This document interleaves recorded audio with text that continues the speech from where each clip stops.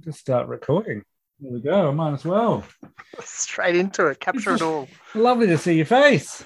It's so exciting. How good's modern technology in a Oh, world I we know. can talk and see each other. Oh, it's so cool. Hit that. Yeah, how you been? Yeah, it's been pretty good. Just we're remodeling the bathroom, which is just so exciting. Oh, That's the chat, I guess. The remodeling.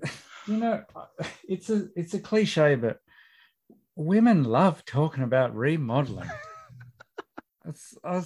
I get overwhelmed by their enthusiasm.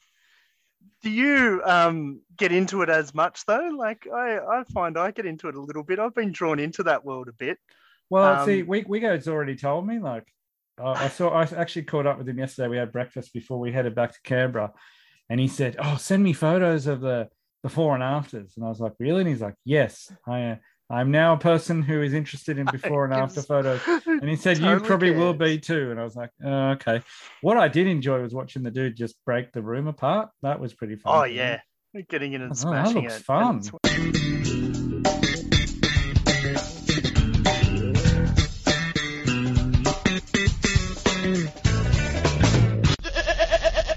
But this is it. I mean, we're trying to work it out, wasn't it? What is it, like 10, 11 years? I think since we've even had like a proper chat.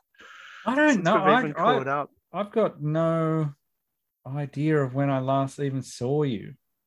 And I was asked Giles, but she's pretty terrible with that kind of stuff as well. But I can't even place it. Yeah, I visited you in Canberra.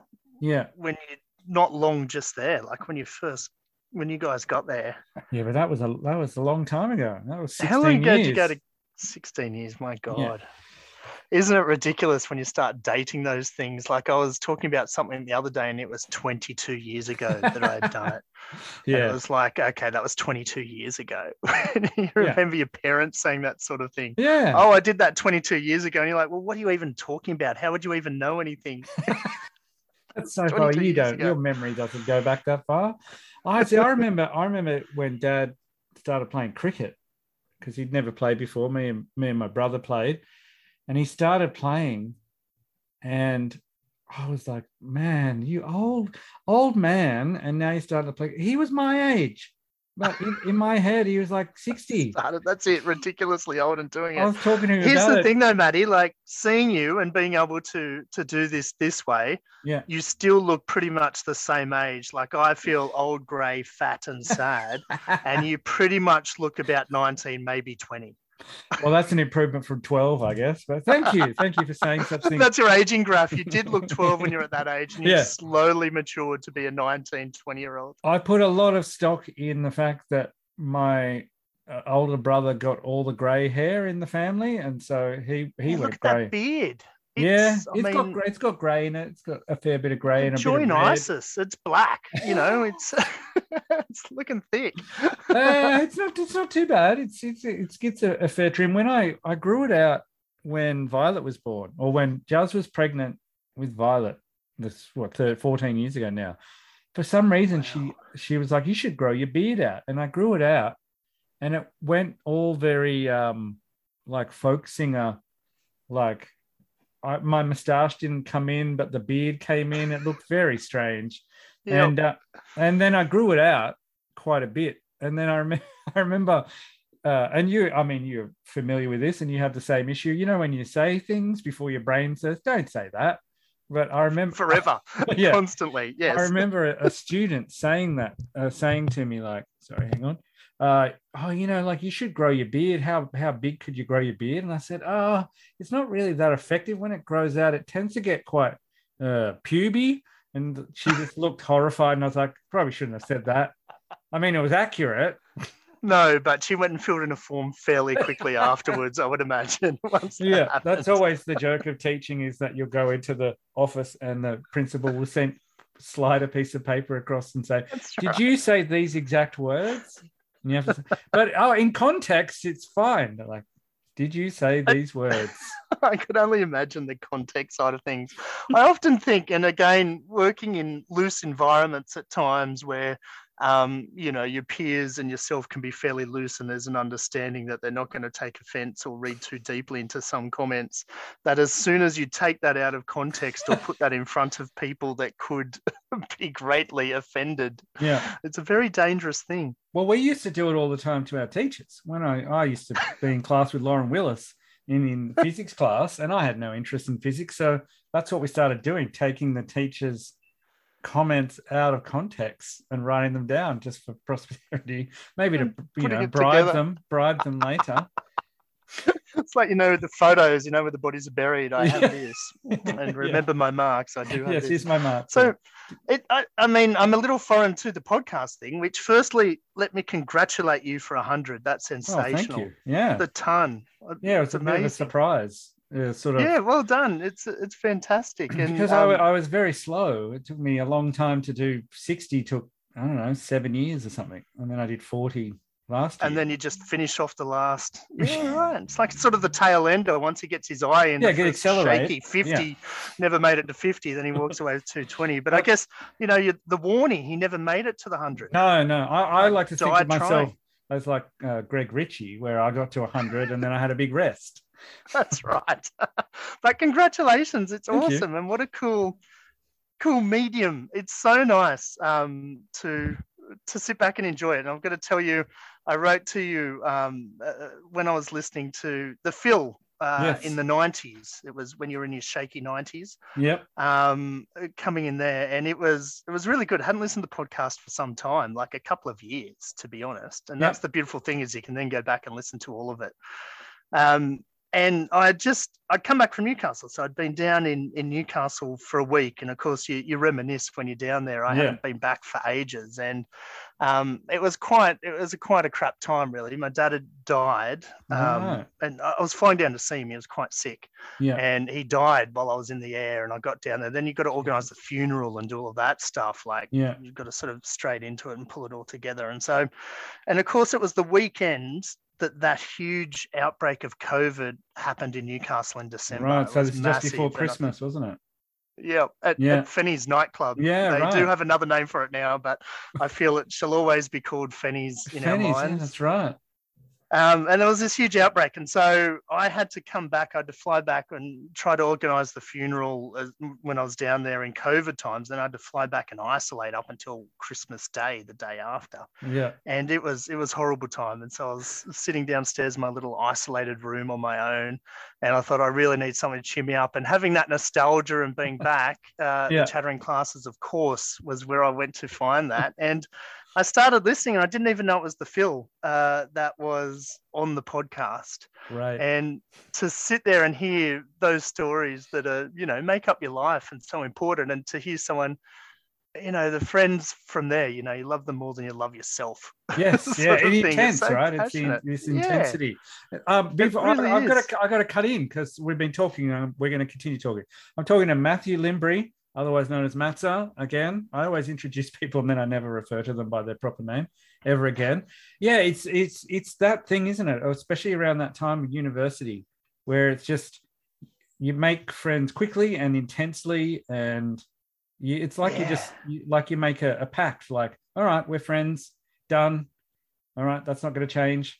Good. And the experiences, and I think you touched on it previously, and that's what I love about the podcast, as I was saying, there's getting into the depths of those experiences that happen in that time, because you've got ridiculous amounts of time. Like, you think of the time that we got to spend together when you're sort of from 17 through to your 20s, you just have this wealth of time that you can invest, and it's all hours of the day and all sorts of things, doing amazing stuff. Well, that's the thing. I think that's the thing I miss more than anything else, is the randomness of your life, of just, I'm sitting at home in the house that we had on Denison Street, and then there's a knock or the footsteps appear, and then people say, come with us, we're going to the bowling club.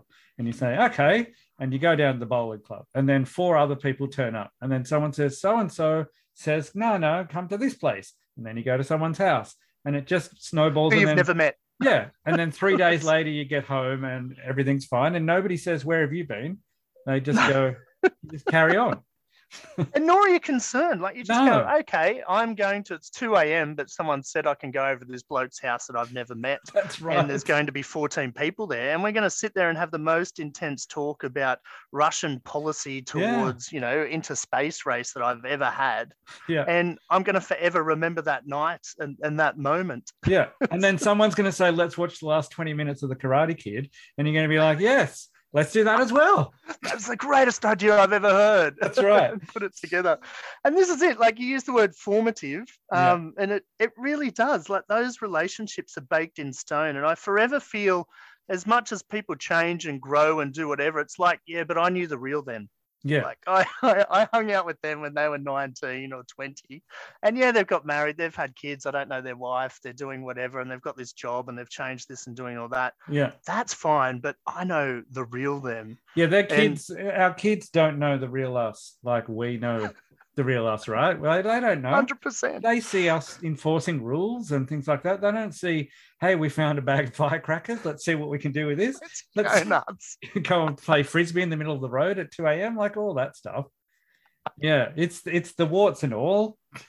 Yeah, and you see, it's interesting talking about Warnie dying, or a couple of different things I've seen lately where it's been really famous people, but they're hanging out with people from when they were sort of 17 to 23. Yeah. They're hanging out with those mates, and those mates are accountants, or they're working at State Rail, or they're doing whatever, but their mate that was with them, they made it. They became a successful cricketer, writer, actor, politician, etc., and you see them still hanging out with them because they see them not as the politician or the actor or any of that. They're the real person. Yeah, and they're those people at 19 at the bowling club.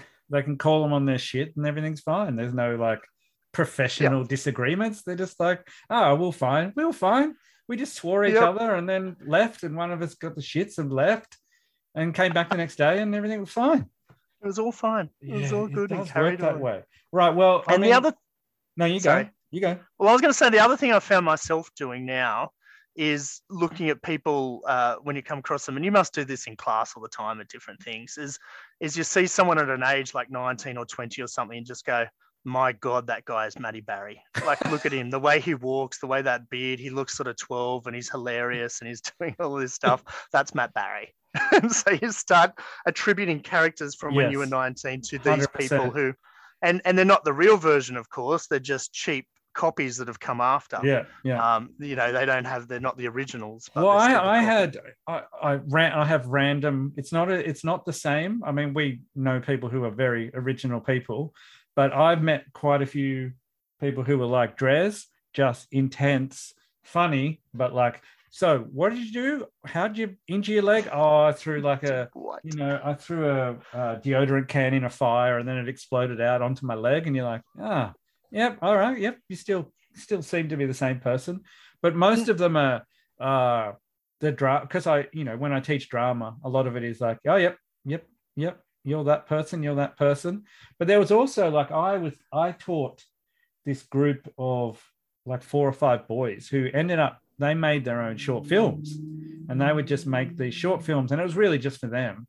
And I was just so protective of them. Like, all right, don't listen to what anyone says about how stupid or how bad or how like cheap they look or how like that person didn't say their line properly or you couldn't hear the sound.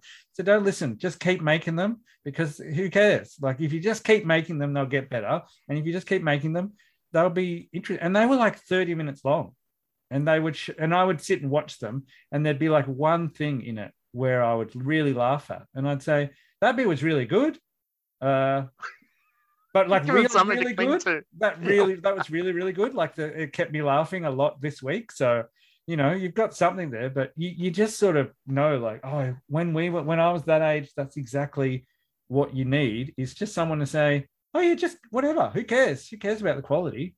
You're having a good time. I can tell you're enjoying making it. Some sort of adult figure, just to give that moment of inspiration and keep doing it. Well, I think it doesn't even need to be inspiration. I think it just needs to be, just keep doing it. It can be shit.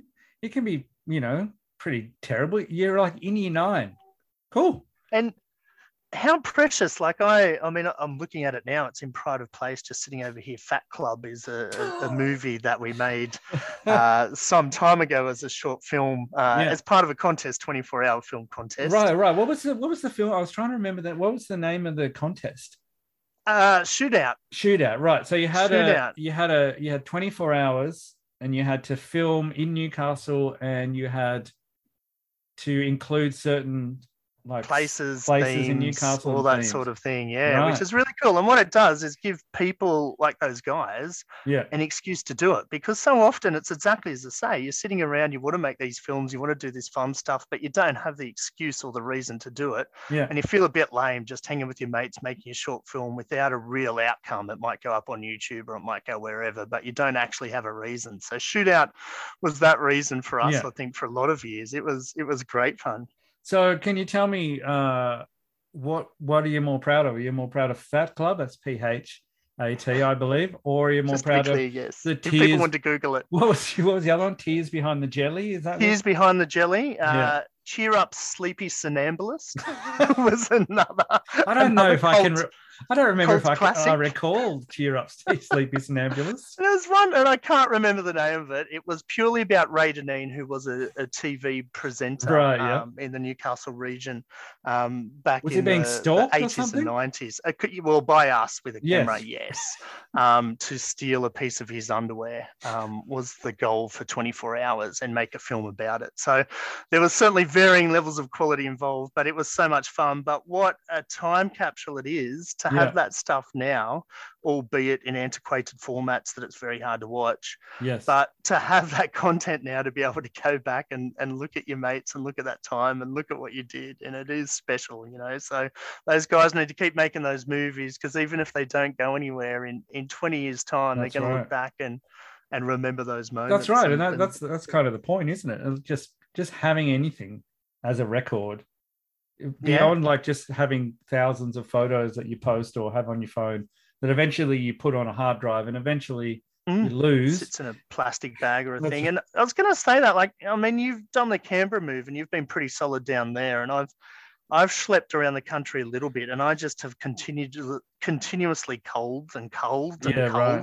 you end up with two small boxes, really, of memories and different things that you sort of take out of a lot of that stuff. I've got photo albums. That's really the thing. That's taken up all the boxes in the roof. I like the photo albums from that time, and I realized, like, I still have them, and I don't need to have them, but there are a lot of photos that I need to destroy before ever my children say, let's look in these photo albums. Because I don't know, why do people take photos of themselves in states of inebriation or in the midst of illegal activities? I guess it doesn't make any sense. You're right. There's a lot of things that need censoring. And whilst it's about you, just last week I experienced it the opposite, where my daughter wandered out with a photo of my wife, semi-clad, clad enough, but wrapped in the arms of another man when she was about 18, which, good luck to her. Yeah. But it did take, it was like, oh, that was my boyfriend, such and such. And then, of course, they knew they'd hit gold in this stockpile of photos. Right. So they just went through and they took absolute joy, complete delight in finding every photo of their mother with a boy that wasn't me, of course, and bringing it to me and pointing out, this guy's name is Darren. This guy's name is Paul. This guy's name is, okay, that's good. She's lived a life. We get that. That's right. we all did. Did they say, where are all your photos, Dad, with all your ladies? That's right. Well. The hundreds strewn across, it's upon my memories. But I've done what you've done. I thought I was clever and digitized them so I wouldn't have to schlep around. Although you've still got photo albums, but you just don't. Like, I've got hard drives wrapped in plastic in blocks and different things that, I just never go out and go back through and have a look and reminisce, and probably need to. The old slide night and the old that's right. Click through them around and get the projector out. So I probably need to do something like that. But yes, it is entertaining when it's from the other side and you're examining someone's life in the 90s through photos. Yeah, there's some. Eventually, I'm going to have to show like the dyed hair, the amounts of dyed hair that was going on in the late 90s. Yep. where anytime anyone bleached my hair, it was home done and the hair went gold, so yeah, it's fine. A beautiful hue. A beautiful hue of gold with like horrid roots that just, yeah, great. Because I didn't want to get a haircut so quickly after dyeing my hair. It didn't make any sense. I wanted to go over a couple of things. You have 2 children, right? Am I right? I could be completely wrong. You're right. I do. I've got 2 daughters. Yes, me too. We are the 2 daughter clans. That's right. And women will rule the world, as you probably have well worked out by now. Yes. Who Run the World Girls. That's a song that got a lot of airplay back in the day. See, I wish that could get airplay at the moment. We're in Disneyland in terms of music at the moment. Oh, really? Oh, yeah. Like it's all the grown-up Disney kids. Like it's all, have you been into Descendants and all of that sort of stuff beyond? So it's a lot of that stuff. The girls have kind of bypassed. Violet happily went from Disney to kind of cooler, more obscure. I mean, she went straight from Disney to Stranger Things, which I was very happy about. But then it was like the shows that That's brave. What age was that? 7. 12, so here's Stranger 12, Things. Yeah, maybe 12 or something like that. But she's always been like, what's the dark? Let's watch some dark stuff. And that's probably not dark enough. Yeah. So she's watched a couple of like horror with Jazz, a couple of like, I think A Quiet Place and A Quiet Place 2 and things like that. But there is a limit for her. Like Jazz immediately was like, we should watch Scream. And I was like, no. Let's not get there just so far. But it's hard though. You've got to know what's your point. What's your terrifying point as a kid? Yeah, there's only one way to get there, and that's to get there, I guess. Well, I mean, there's so much I need to talk to you about, Matt. Hopefully we can do it publicly. Let everybody enjoy this journey. But there's a real cusp that I feel I'm on at the moment. So my daughter's Beatrice is the youngest one, and she's 9. Yeah. And the oldest is 10, turning 11, and that's Lola. Right. And certainly at the moment, she's the worry. The youngest one seems set. She's into AC/DC and she loves playing guitar. Right. And she's her own woman. She dresses her own way. Doesn't like very dresses. Familiar. Just yes. Wears her own thing and is comfortable 100% with who she is, doesn't need to impress people, just goes about a thing, loves playing soccer, which is great fun, loves watching soccer, which is even more great fun. Yeah, good work. I got nothing. I have to go to we're live there sport. For that one. Yeah, live sport is the only way. Yeah, but then the eldest one, it's completely what you're saying is we're right on this precipice. So it is breaking out of that land of Disney and stuffed toys and hanging out with your dad snuggled up and doing all cutesy girly things. And it is just on the verge. She's in high school next year, so year 6 this year. Right. And I've really noticed in the last 6 months the change, of not being a little girl anymore. Yep, it happens pretty quickly. And it's all those things. At what stage can I let her watch horror movies? At what stage does she get a phone? At what stage can I be comfortable with her going to school on her own? At what stage can I let her hang out with her friends at a shopping centre without worrying about it? Like it's all just about to happen. It all happens pretty quickly. The phone thing, we always told her the end of year 6, and then grandma gave her a phone a year early.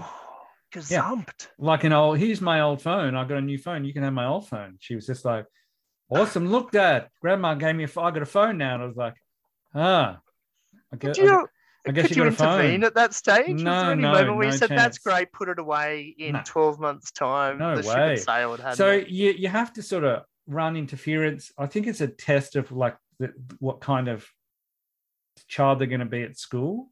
Like Violet's very, she's a rule follower, but she pushes us as much as possible. So like TikTok was the main one.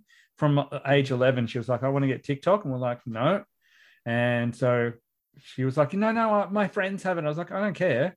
I'm annoying and I'm a boring teacher. And I know the kids that hold off on social media do better with it. And so she would complain and I'd say, look, I'm prepared for this. Okay, I'm prepared for a year of complaining because TikTok, you had to be 12.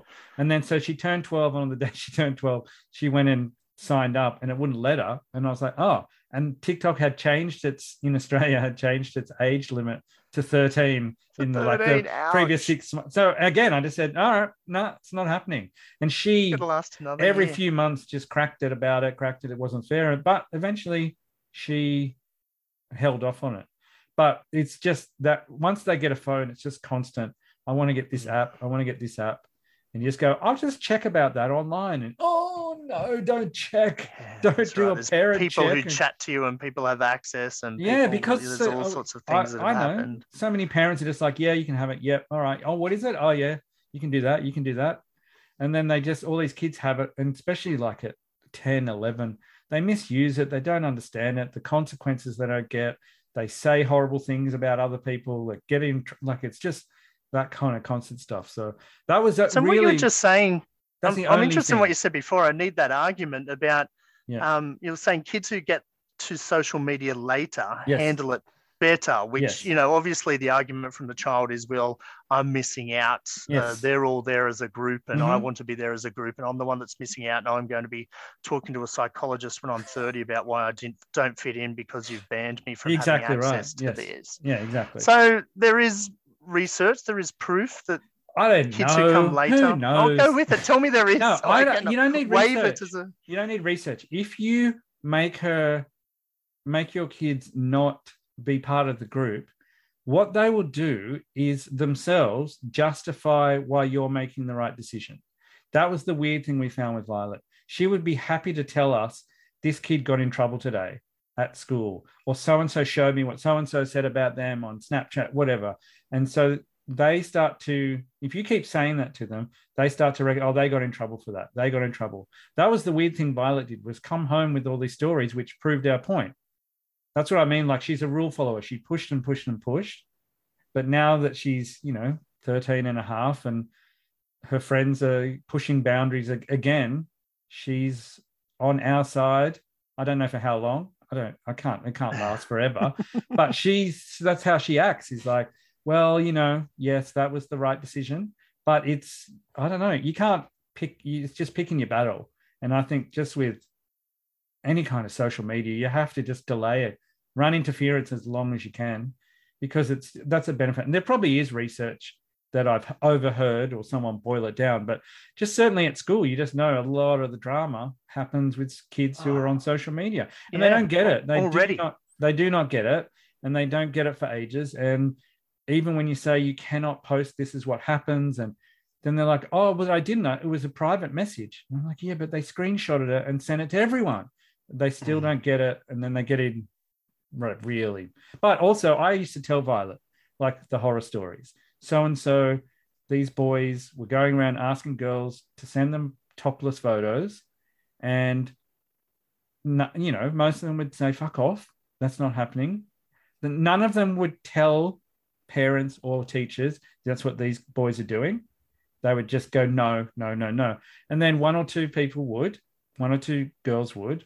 And then the girls would obviously say that, oh, no, what have I done? And then they would say, can you delete it? And the boys would say shit like, I'll delete it if you send me another one. Oh, God. Yeah. And so if you tell your child this, oh, my God, then then that's like year 8 that happens. And so once Violet knew that, she knew, oh, this is like, the manipulation behind it.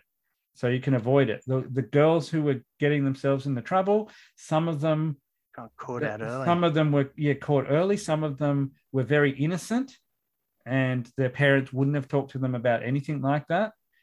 But other girls weren't. So it's I don't know. I don't know how you avoid it. I don't know if you've got young boys, if you say the same thing.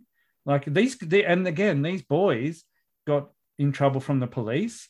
And then you have to talk to the boys while they're sitting in front of you, like crying because they think their future is over, their life's over, and they've got no future. And you have to say in your head, you're like, you are gross and you are disgusting, but you have to like support them. That's your job. And they're like 14, and you can't be like, well, this is it. They're still kids, aren't they? Yeah, little you can't kids say, who, yes, as you say, have you are no idea. Mm-hmm. Yeah, who just have no idea, and that. I mean, that's one of the biggest pressures we're feeling is that social media one. And it's interesting because we've come through COVID era. Yeah, right. You know, the last 3 years, it's all been online. So Yeah, right. when they've had to deal with their friends, it's been via, you know, the school uses Teams for everything. So they chat with their friends on Teams. They sit in class and chat on Teams, and they've worked at home on Teams, and they're able to communicate Teams back and forward. So, you know, that to them talking online, and they've forever had to Zoom and do versions of different calls because COVID was on. That was the only way to catch up with their friends. And so I think they're surging forward for it quicker than a lot of previous absolutely. kids necessarily did. And they've certainly got the technical knowledge because they've had to do so much of it day in, day out anyway. They want to set it all up. And so it is trying to control that. You can't have a phone to yourself yet. You can't keep that laptop in your room. You can't have that tablet. And it's starting to really mount up on top of that. Yeah. And then it's the other freedom. So it's definitely the social side of things that we're struggling a little bit with too. Like, is it okay just to go and hang at a shopping center with their friends for a couple of hours? And I'm still like 11, no way. But God, when I was 8, like I think of the freedoms I had, it's very hard. Different era, different times. I don't know. I don't know. I guess you just have to find the natural thing, right? You have to find. I had students last year in year 12. They were very interested in me as a parent and were asking questions about how I raised the kids. And they said all of their friends, the friends they had who had really strict parents, like really strict, the kids just became better liars. That was the way they framed it. It was like you can be really strict, true too. Yeah, that's what it makes them, is they have to create these lies, even to like go to the shops and hang out. Then they've created a lie, so you just go, oh yeah, that's fine, and then it's all a lie. But it's growing. It's hard, and I don't know. I think you got to. I don't know. It is tricky because you don't want. What it comes down to is you don't want bad stuff to happen. But I think you got to give yourself credit as a parent. If you've been a good parent, I don't know. That's right. Let's not go overboard. Yeah, but if you've, I don't want too much of a mirror in this session. Just advice is fine. That's right. Man. I don't need to. But if you've been a good parent, then and you've talked. I always found. I mean, Violet.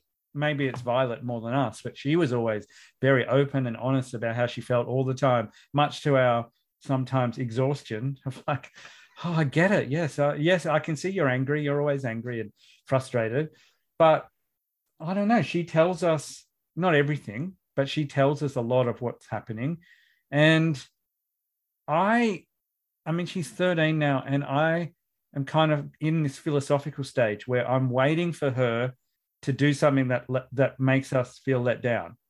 You know, I'm waiting for her to make it. She hasn't done it yet, but I'm waiting for that moment, because it's got to happen where she comes to us and she'll be in tears that she's done something and got in trouble, or something's happened and she's made the wrong choice. It hasn't happened yet, but I don't really have any like thoughts of, oh no, I can't let her see her friends or hang out. We say yes to her a lot, especially socially. Is just, can I have friends over? Yes. Can I go over to this person's house? Yes. And then when she comes home, she'll tell us if she went over to someone's house and it was weird, or the parents were weird, or there was no parents, or their brother, you know, like she gets all the details. And then she's kind of weird that way. Like, oh, I don't know if I want to go over there again. You're like, oh, good, good. She's got the built-in sense. Yeah. She says it's like seriously. Justine. She says Justine's on her shoulder. That's what she says. Okay. Doing it. Yeah, no. See, that's seriously what my daughter lacks. I'm sure everyone thinks that too at some stage. But that's what I'm most worried about, is she is just desperate for freedom nearly at any cost. Right. So and so that's what I worry about, is the making the dumb decisions too early and just going like, oh my God. Yeah. How has this happened? Well, I guess the thing is, again, like, because Violet was always asking questions about high school. That was good being a high school teacher. She was just forever, you know. Yeah, the focus, isn't it? It looms. They make you smoke. Large. I heard they make you smoke there. I heard they make you take drugs, and you're like, no. People who smoke, people who take drugs, they're not good at sharing. They don't want to just find random people to share their drugs with. That's not how it works. But she would have all of this like detail. We smoke. That's right. They keep it to themselves. That's right. It costs money. Remember, But she the said, big thing for us was the flushing the head down the dunny. Oh yeah. I was always told, you wait till you get to high school, your head is going to be flushed down the dunny. Yeah, that's weird, isn't it? But the other thing was Violet had a lot of troubles in primary school with her peer group. Right. So by the time she got to high school, and this is what people told us, she was a bit more able to recognize that kind of manipulative behavior. And from what I can gather, and again, it's her side of the story, she's quite good at saying, I don't like you treating me this way. Like even with her friends, when she meets new friends, if they're rude to her, shit or friends, if they, working out who's the shit friend and who's the good ones. And she'll say, and she just says, I don't like it. Even when she had this issue with a bully at high school, she just went and told her. She just eventually, like, she came home, she was upset. And I said, you can talk to this teacher. And she said, I might just talk to her. And she just basically said, I didn't like it when you like said blah, blah, blah. And the girl was like, oh, okay. I've got a lot of anger issues and I'm dealing with this stuff and blah, blah, blah. And Are you kidding me? No. This is what the girl said. Yeah, I feel like this is an amazing script. It's a bad script though. Like you would be like, that's not real. Like who talks like that? That's right. Well, I'm dealing with a lot of this stuff and I'm sorry if I shouldn't have said that. And then the girl continued to like bully other people. Beautiful Betty beats the bully. That's you two kids. It's a year 8. It's a year 8 short film which I've seen many, many times. Yes, hey, we don't like you bullying our friend. Oh, I'm sorry. Let's all be friends now. Good. I have anger problems, but now I see you as a person. I mean, that's what it comes down to. But the joy of all good year 8 bullies is they were like, oh, yes, now I see you as a person. I'm sorry about that. Now I'll just bully the person next to you. Like, I'll just move. Like, oh, I can't bully you because you won't stand for it. Like, it's weird how that kind of stuff works. I'm sure she's going to have issues, but when she was in year 5 and 6, she had a lot of like real problems. But the thing that she asked was like, what are you worried about when I go to high school? And I was like, that's a really good question. I'll get back to you. And the thing is, and I've talked to other parents who've got kids who are about to go into high school, it's how much your child will lose themselves just to fit in. Like that was always my concern. 100%. Like how much are you going to sell yourself out, or like your ideals and all that stuff, just so that girl will like you. Yeah, those people will be your friend. Yeah. And I already see it. You already see it flat out changing who and what they are to be in with that person. And it's hard, especially, I mean, year 7, you got to strap yourself in for that first term because it moves, they change and they move and they come home and they try on an identity with you. They try on like an attitude. They see a friend at school or someone at school like be really rude to a teacher and they're like, oh my God. And they go, oh, I'll go home and try that on my parents. See what that feels Take that like. on board. Yeah, I'll see how that fits. Feels like. And then they go and they come home and you're like, who's this person? We had a few things like that in when she was in year 7, where we're like, what? She's being horrible, but in a really different way. Like Jazz was saying, like, oh, it made her feel like she was in year 7 again. Like she would say, like, my friend said horrible things about you. And then and then Jazz would buy it. Like, what did they say? Oh no, I'm not going to tell you. It's away at that total confidence. And Jazz was like, oh my God, I just went straight back to being year 7. And now she, fighting and marching throughout the house and trying to get information out of her. And she was just like, yeah, she's just making me feel like I'm in year 7 again. My friend said horrible things about you, but I won't tell you what she said, but they were just terrible. And you're like, okay. And I was always like, all right, whatever. Yeah. Been there, done that. I don't care. Yeah. Do you think I care? Like, malicious. Do I care? Why do I care what a year 7, what a 12-year-old girl thinks of me? But that's what you learn first day of teaching is like, no, actually, I thought I wanted these students to like me, but I don't care. I don't care about that. I need them to be quiet so I can teach them. I could have learned I that swear skill. some teachers never learned that, did they?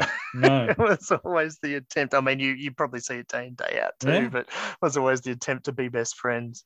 And I think the thing I struggle with most is just this total lack of comprehension on exactly those facts, where with Yeah. being a bloke, with being a guy, it wasn't about any of that sort of stuff. Like it was just, oh, we're going to play cricket today, or we're going to kick the soccer ball today.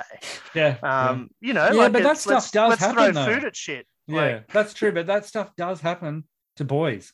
I wanted to play Yeah, of soccer. course. I want to play. Oh, we always do what they want to do. And you're like, yeah, yep, all right. I can't make them, as a teacher, you do get that. You do get it's at a different way. The boys struggle in their own way as well. They just, I don't know. Men are very poor at expressing themselves, even at any age. I won't have it. No, I won't have it. They just, you see them and they just internalize all this stuff, and you're like, and it's exactly the same. Like they just sell out who they are to fit in. And I find they do that much longer in their lives than the girls do, because it's always the thing that once they start dating, the girls are like, oh, they're much nicer when it's just the two of us. And you're like, yeah, funny that. Isn't that right? And the boys are like, oh yeah, he changes when like his girlfriend's around. And I don't know. I heard someone say to a group of boys, like where they separate the girls and the boys, and they talk about relationships, and they're like, oh yeah, my mates and all that, they always change around their girlfriend. This guy was just like, what makes you think like the real person is the one that when they're with you, maybe the real person's with them and that's who they really are? And they were just like, heads exploded. Like, what? Like, maybe they're just pretending around you, like, and that's just trying to fit in. You're cutting to a little bit of the core of what we were saying at the start. Like, it gets a bit deeper then, doesn't it? That when we're saying those friendships that you have when you are 17, 18, 19 that are welded in, because suddenly that's the real you. You've got people accepting you, hanging out with you, loving you, being a part of you as you. You found out a bit more of that, and suddenly that's fitting in. You're not wearing that cloak as much. Yeah, I mean, I don't know. I think our friendship group is quite atypical. I've just from growing up and talking to other people about it. The fact that I'm still, I've done a lot of episodes in the last year with people from that age group. It's atypical. I think and I certainly would never have said it at the time, but like the amount of love that you got in that friendship group, it was just like, all right, we just accept everyone here, and we're all here to have a nice time. Like it was that basic level, right? Like we're not here for drama. No one's here for drama. We're here for be dramatic, but we're not here. A little bit of yes. Yeah, we're all drama students. The drama, but yeah, we provided ourselves. But yeah, we're not here to run anyone down. We're here to just, if you're not here for a good time, then go away. Yeah. People like who weren't here for a good time, they didn't stick around we didn't want them around for very long. That's for sure. Yeah, that's right. I guess I've never thought of it as being something unique or different. I've assumed people grow up through that sort of thing, and there's always that voice narrative. They were the greatest years of my life. I'll never remember as we walked along those railway tracks and the sun rose. We looked at each other, and I'll never have friends again like I had on that day. Yeah, that's true. Is it rose? I think, yeah, so partly rose-colored glasses, but it was quite. I mean, it was just a pretty pleasant way to go through university life. There's no doubt about it. To be like, oh, what's happening today? Phone rang, someone's here. Let's all go there. Or I don't know. It just made it easy. I mean, we talked about it with the Phil and Wigo was just the idea that they met, and then Wigo rang Phillips the next day and said, "Let's hang out." So that's kind of how these things work. Now, I'm going to run out of time. We haven't got anywhere near. We've just been talking about actual real stuff. Sorry. Which is just terrible. No. I've got a question here. I asked Wigo to ask a question, and he asked a question which will need some background. He said, well, number one, you worked for the ABC. Still work for the ABC? No. Gave up the ABC. So I did work for the ABC. I'll let you continue the question at that point. So what was the strangest interview that you saw/heard whilst working at the ABC? Now, you might not have to mention names, but can you remember any bizarre... Well and truly. You got one loaded already. That's good. I've got one loaded, ready Great. to go. Great. So yes, I did work at the ABC, and I worked there for 12 years. And it was one of those jobs that I fell arse end into. Yeah. And it's really funny because often my teachers would make me go back to school and talk to the students who didn't know what they wanted to be or where they wanted to go. And I would often tell the story of, I did drama at university and mucked around with commerce and business that I was never any that good at. And then one day knew the secretary at the ABC, which was Lisa Howard. Right. And Lisa was best friends with Jussie. That's right. That's how you met them, right? Yeah, and one day I knew her, and one day she resigned from the job at ABC and said, "Do you want to do it?" And I went, "Sure." And so fell in there and absolutely loved it. And to their credit, instantly started training. So got to do everything. Got to learn how to edit. Got to learn how to record. Got to do interviews. So the most nuts interview. Firstly, I would like to talk about the worst interview, and I know. I asked you this question the other week in your 100 podcast, and you said you didn't have a bad one, anything that you're ashamed of, which is wonderful. It was a very nice one. I once interviewed Steve Waugh in one of his last matches where he played in Newcastle for New South Wales. Asked him, was he going to go into politics? Asked him about his greatest moments. It was this perfect interview that I felt and was going to be the best thing I'd ever done. And of course I didn't hit record. Oh, Jesus. I walked away and hadn't hit record. It was a new microphone, one of those fandangled ones that records in the microphone. And I had turned it on, but I hadn't hit record. And to this day, I still wake up screaming about that. But the weirdest interview that I ever did, I embedded myself as the theatre reporter. No one was reporting on theatre. So I just took it upon myself to call myself a theatre reporter. And suddenly I got lots of free tickets to go along to all the shows, and I'd turn up and just talk to the people and interview, what's the show about? What are you doing? Cut it together that week and promote it. And it was really fun, except it was at that time where the Chopper Read mob were going around doing it. And I got to interview Chopper Read. And, he wasn't the weirdest interview that I ever had. He was full on.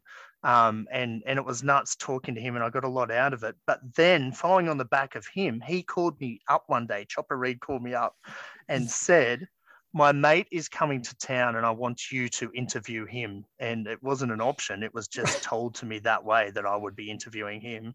I was like, okay, went along. It was Roger Rogerson. Oh, my God. His mate. Oh, my God. His mate, Roger Rogerson. So Roger Rogerson somehow got himself on this tour where he was doing stand-up talking at venues about his life. So he was on the back of the Chopper Read thing. So Chopper, it was ridiculous. He was our best-selling Australian author. He did the rounds for years where he'd stand up in front of people and tell stories about how he held blow torches to people's feet and do all of that.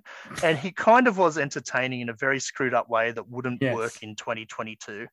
But Roger Rogerson was like next level. Wasn't he former police chief? Highly corrupt policeman that killed a lot of people. Yes, that killed a lot of people and went to jail for it and was going down. But this was this weird interim period before he'd been properly convicted of a lot of crimes.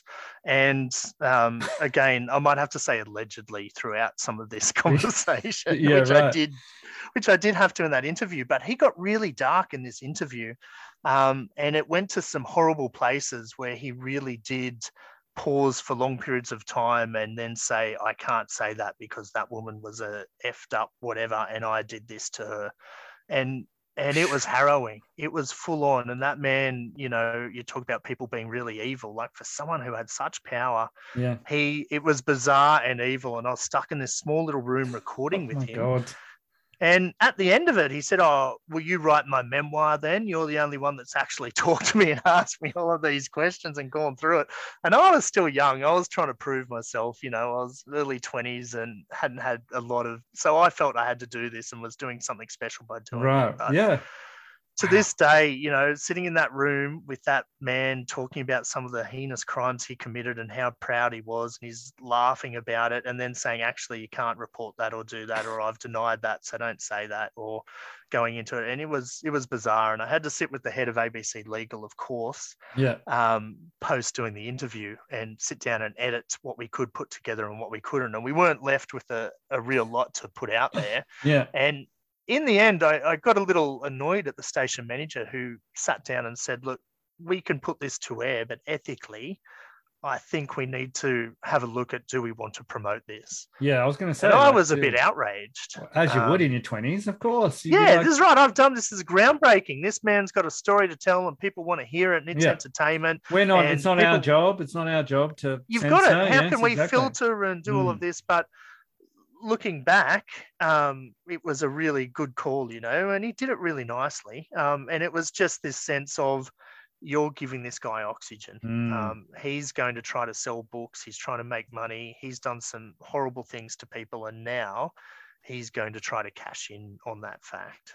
Wow. And so that was definitely the weirdest interview that I've ever done. And I've done, but it was great working for the ABC and getting to do interviews. Was such a magnificent way of meeting people and finding out just the most bizarre, interesting, out there stuff. And especially once I moved to Darwin, it got even next level. And I got to do some really lovely stuff going into some of the Indigenous communities and meeting people there, that were 4 and 5 hours drive from anywhere, and some of their stories. And they're always willing to have a chat and tell you about amazing things and all sorts of stuff, and share a bit of turtle or dugong with you as you sit down and interview them and have a chat. Beautiful. But really good special times. Yeah, the ABC. Now, the other question he had was, how much time and preparation went into running the theatre sports evenings at the Cambridge? Because as soon as he asked that question, that was I guess, I don't know how many seasons of that you ran at the Cambridge Hotel. Yeah. And remember, for some reason, they painted it in white up on a blackboard. Yeah, right. And they never painted over it for like 6 years. And so it always looked like the home of theatre sports in the Hunter, the Cambridge Hotel. You ran it, Craig ran it, Anya ran it, and Wigo and I performed in it, and other people we knew performed in it.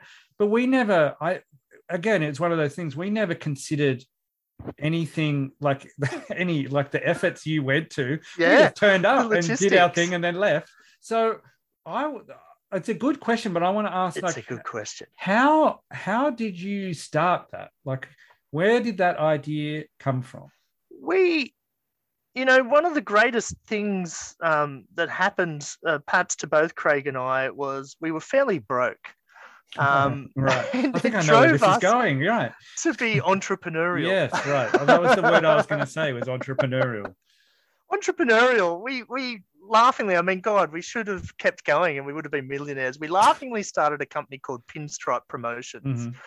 And from that, we did everything from write for men's magazines, through to doing theatre sports nights. And what had happened was, a few years earlier, there'd been a successful theatre sports night run at Hunter and Hunter.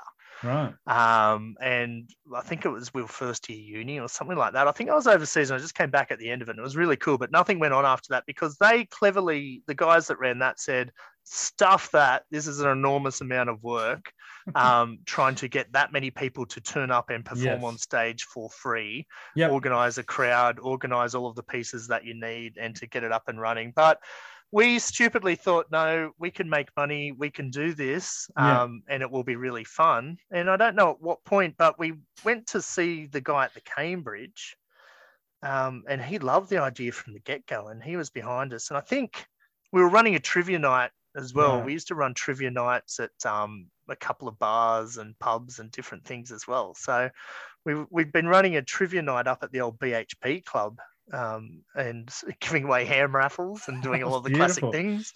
Men of entertainment. And for some reason we approached this bloke and he instantly loved it. He was old-time pub owner, old-time promoter, and used to always tell us this story about the choir boys coming here, and they used to pack in thousands, and we want the Cambridge back to the heyday of when the choir boys played here, and you boys can do that. I like the cut of your jib, And he backed us, and I think he paid us about $50 a night, $100 a night, or something like that. But he put up the prize money, which from memory was decent. It was $200 or $300 or something. Yeah, it was good drinking money.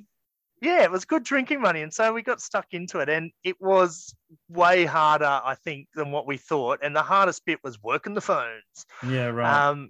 Trying to get people to get their team together and convince them. And to this day, I can't believe that we really did it, because we used to have 4 teams every week that would turn up Yeah. and compete. And getting people to get their teams together. I guess we had that drama connection that we're at university studying drama, and there's quite a lot of people around. Yeah. I was faux reporting drama, the drama reporter for the ABC. So I had the in there. And so I guess we managed to pull together those teams each week. But some of the things that took the most amount of time was the bits and pieces around it. So we always tried to organise something besides theatre sports. So people would come for the theatre sports, but enjoy the X. And sometimes that was, we'd have Xbox competitions or PlayStation competitions on big screens. We tried to do ferret racing and different levels of racing. But the thing that was the biggest hit, of course, was the jelly wrestling. That's right, yeah. And again, talking about preparation, we had zero idea what it took to make hundreds of litres of jelly. So we went off to Costco. Like, we were making it up, really. We'd never done anything to do with jelly wrestling. We'd seen a few videos, and that was probably it. We went off to Costco and bought bulk amounts of red jelly, and it wouldn't set. We had 100-litre tubs that I think we borrowed from the university, the science department at the university, under some guise of doing some experiments or something. And so we pulled together. It took us like a solid bit of a week, nearly every day, cooking this jelly, putting it in cold rooms, getting vats of it to try to have jelly wrestling. Yeah. As the halftime entertainment. Again, this is exactly what we're talking about. We're like, we just turned up and had a beer and got on stage. Came up with the idea and did that. And yeah, and so it worked. And our greatest moment was we were running jelly wrestling. It was the Theatre Sports Grand Final. Yeah. Everyone had turned up with their teams and their friends, and there was hundreds of people there. It turned into quite a success. Yeah, I'm super proud of what we pulled together there. And we'd spent weeks trying to pull it all together. And the old fella came up to us and said, without a lie, he really said, "This is just like the choir boys. There's as many people here as the choir boys." Like 200, yeah. I mean, that's one of the things where, like, when I tell people, like, oh, I did theatre sports and blah blah blah, and I said I remember the grand final was pretty packed out, and they were like, "Oh, how did you do that?" I was like, in my mind's eye, looking back, I don't think it ever occurred to us, even at the time. It was, I think, because you and Craig and Anya were running it. I was in a team with my friends. It was just kind of like, oh no, it's just piss farting around. Like there was no real pressure. No, it never felt like there was necessarily pressure. We just sort of turned up, and some nights there weren't many people at all. No. And we started in the smaller bar, and they actually moved us to the bigger bar because there was enough people. But we used to chop up flyers and go up and down streets all night, putting them under windscreens and doing all sorts of things. I remember calling the ABC like the Sunday night quiz and ringing up to answer questions, but never answering the questions, just trying to get a plug into the theatre sports until they hung up. They would hang up on us all the time. Yeah, I remember that. That was good times. That's right. The midnight quiz. It's like we like say hello to Magpie. Look, I'm not sure about I'm not sure the answer, but if you come down to the Cambridge on Wednesday night and come to click. Oh, all right, your turn. All right. Be able to do the quiz. I'd forgotten that, and that's right. Just guerrilla marketing all the way along. So but that was the only time too. I mean, I haven't really done anything, but at uni, people used to stop you randomly and just say, "Oh, you do theatre sports," and you'd be like, "Yeah," and they're like, "Oh, yeah, it's great," and you're like, "Okay," and then you just walk away and you're like, "That was weird." Very strange. You don't consider it. You never consider it at the time, do you? So you did all that, right? So you do all the jelly wrestling. We do the grand final. Someone may or may not have broken a rib. Yep. And but then, like, was that just too much effort after a while, or did it sort of peak and peter out? Or I think there was a couple of things.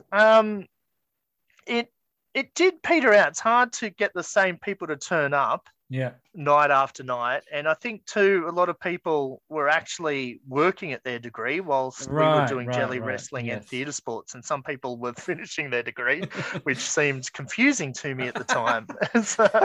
And starting to move on and do other things. Baffling, isn't it? It's baffling how this works. The next thing that happened, which was really cool, and you might remember playing cricket in this venue, was I got a theatre. I worked with this theatre company, Shakespeare Atal, doing sound and lighting, and they got the Sawtooth building at Honeysuckle, which is now in Newcastle, which is now the Newcastle Museum. Yeah. They converted into that, but it was dilapidated, old, rundown shed. And we convinced the council that we could turn it into an art space. And so we got this theatre, and it was just my playground. And as I said, I got everyone in there, and we just played cricket inside it for a period because it was great. Massive, giant Sawtooth building. But I put on quite a few shows there, and I say the theatre company did, and lots of other people did. But I, got in and cleaned it up, and again, enormous amounts of work for zero money, but just because I could. Yeah. And worked with bands like Mouse Moon, who put on a huge, big performance show piece there, and lots of cool music and different things. Worked with a couple of theatre companies and different people that put on shows. And even put on a little series of one-act plays there, which you appeared in. We did like that director's perspective, and you did this beautiful piece that I'd found. And it was about a bloke in Lygon in Victoria. Yeah, in Melbourne. I remember that. Old Blind Bob tells it as it is. Old Blind Bob tells it how it is. You got it in one. And he was like, I made love to that bag last night. He was the street bloke who loved a beer and remembered the old Melbourne and wanted things to be like that again somewhat, and told the stories. And you actually performed that there at that theatre. So so you didn't. It was rewritten, wasn't it? Or you added the references were Newcastle based. That's right. I tried to take that concept and make it, because Newcastle had that funny era around that time, and BHP had closed down, and we were losing a lot of the character, like all those old pubs that were strip clubs and the Empire bars and Empire and so many of those spots that had the workers of the world visiting them, like they all shut down, and you didn't get the steel workers shifts coming in anymore. You didn't get that trade, and Newcastle changed really quickly, and a lot of boutique venues opened up. A lot of those blokes got payouts and started their own consultancy businesses, and so there were now restaurants that those consultancy businesses would take people out to instead of that gritty Newcastle of yesteryear. And we witnessed that change, from the 90s, early 90s through. We really saw that transformation, and I dreamed like that little piece that you were in. That was really that concept of the old gritty Blind Bob telling Newcastle, this is what Newcastle was, you can keep your fancy museums and art galleries, and this is what Newcastle was. It was a good, there was probably a really good learning experience for me, because I realized you didn't have to get it to perform, because there was a lot of references in it where I was like, I don't know who that is. I don't know what that's referring to. And even when I performed it, people laughed at things I was saying, and I had no idea what was. But then that's the point, right? Is this old mate's just telling you not to make you laugh, so he's just telling you rubbish. But because I remember a few times, I have a very clear memory of performing there and getting laughs and being like, in my head, I don't know what that means. Okay, I don't know what that reference is, but obviously it's funny. Remember that for next time. I'll maybe just pause a little. Is that kind of thing? Well, it's Barry Dickens. Barry Dickens wrote it originally in its original form, and he wrote quite a few for La Mama Theatre, which burned down not that long ago. I think they might have rebuilt it, but it burned down. And he really captured what he just wanted to do was capture characters, and that's it. He didn't know who he was talking about. He didn't really understand what it was, but it was this character. He'd written a beautiful character, really encapsulating this moment of change and no longer significant in his world, and the world had moved on and he was left behind, sort of thing. Yeah, and he was blind, but he wasn't really blind. Yeah, it was good. Good times. All right, we've got to wrap up. We've been talking for ages. We didn't get to the election special. I understood no. that I was on here for to talk about the election coverage. Well, yeah, this that's is right. as much as I'm happy to talk about. Who's going to win? Who cares? I did show my daughter happily this morning. Look at the front cover of that paper. Look at who do you want? That round-faced, doughy fella with the glasses, or that round-faced, doughy fella with the glasses? Handsome young lad that's used to not look like this at all. No, not at all. I'm sure that I'm sure the Murdoch Darwin press way. used a very old photo of. Anyway, all right. Before I go, I've got a very simple question, which is we talked about it with Craig in the podcast. I know you've been married now. How many years? 10, 12? 10 this year. 10 years? 10 this year. Yep. Been married 10 years. You've got 2 lovely children. Were you or have you ever been happier than you were the time we went to Tomptyland and the Dodgem car started working at 2 o'clock in the morning? My head exploded. I love the way you put it. That my head exploded with joy. Yep. Wow. This is a hard question to answer in a lot of ways, isn't it? Yeah. So if you haven't listened to the episode of Craig, and you should, we snuck into, well, we say snuck, but Tomptyland was this horrible amusement park that wasn't manned, was completely open. On the back roads to Raymond Terrace. Yes, completely everything open and accessible. And then we found the Dodgem cars and found the control panel was open. And Craig put on a Tomptyland hat and started throwing switches. And Matza and I sat in with our feet on the accelerator, wait for magic to happen. Nothing. Yeah, and then all of a sudden it came on, and away we went. Yes, and heads exploded with joy. For free. Okay, it possibly is the greatest moment of my life. I feel I can say that, and the sheer joy of that moment, expecting nothing, and then finding that I can ride a Dodgem for free all night, as it's working, with just absolute mind blowing. And yes, the arrival of your children's special. Yes, wedding is special. Accomplishments in life come and go, but it really was this absolute moment of pure joy that I can still vividly see it. You were describing it in the podcast. Yeah, I could just I've got it so vividly recalled. Yes. People get married all the time. People have children every day. There's 7 billion children being born. Yes, but no, nothing matches. You're right though. It's topped with the experience of expecting absolutely nothing, and then the lights and the music. I don't know if there was music. In my head there was music. Of course there was music. Again, just bring it back to the thing that we've talked about the whole podcast, was surrounded by people that are the real you, and that that love and experience and that randomness. So that night we most people didn't even know where Tomptyland was, what it was, but for some reason we came up with the idea at around 10 o'clock at night, and at some, I think we're at Pogo's. I don't know. We're at some random house. I know. I was at a pub, and you found me. We'd already been to Tomptyland to have a look, but somehow you found me back in the day before I even had a mobile phone. So that's how good that was. I think he's at this pub. Let's go there. Yeah, let's go. You can't top that as an experience, really. That's right. The randomness, adventure, and the experience, and expecting not much and being delivered the world. It's the way it worked. Awesome. All right, thanks, Matza. That's it.